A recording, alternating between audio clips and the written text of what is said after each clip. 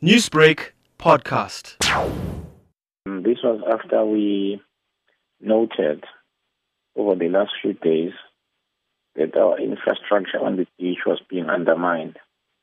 This included, for instance, the lifeguard tower, which has since been exposed because of the loss of sand, and also some piping and a whole lot of underground infrastructure, which also to a large extent is beginning to undermine the promenade.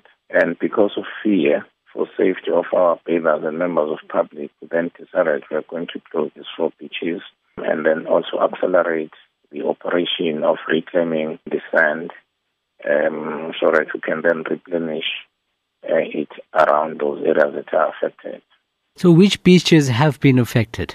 The beaches that will be affected will be next to Sun Coast, also on the north and the central beaches up to Eddington. So that is where mainly the problem is, and that is why we've decided to close them, because they are more popular with members of the public. So the central beaches in the main, and that is where our focus is at this point. And how long would the construction take place for? We're hoping not for a long time. We are focusing our energies and attention towards it so that come, for instance, the festive season this year, everything will be back on track.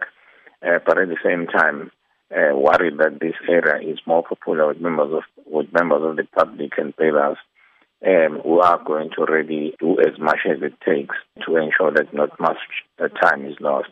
So I'm hoping, therefore, from what I've heard, that anything up to about 4 months or so, we should have been able to address at least the majority of problems, so that we're then able to operate as normal.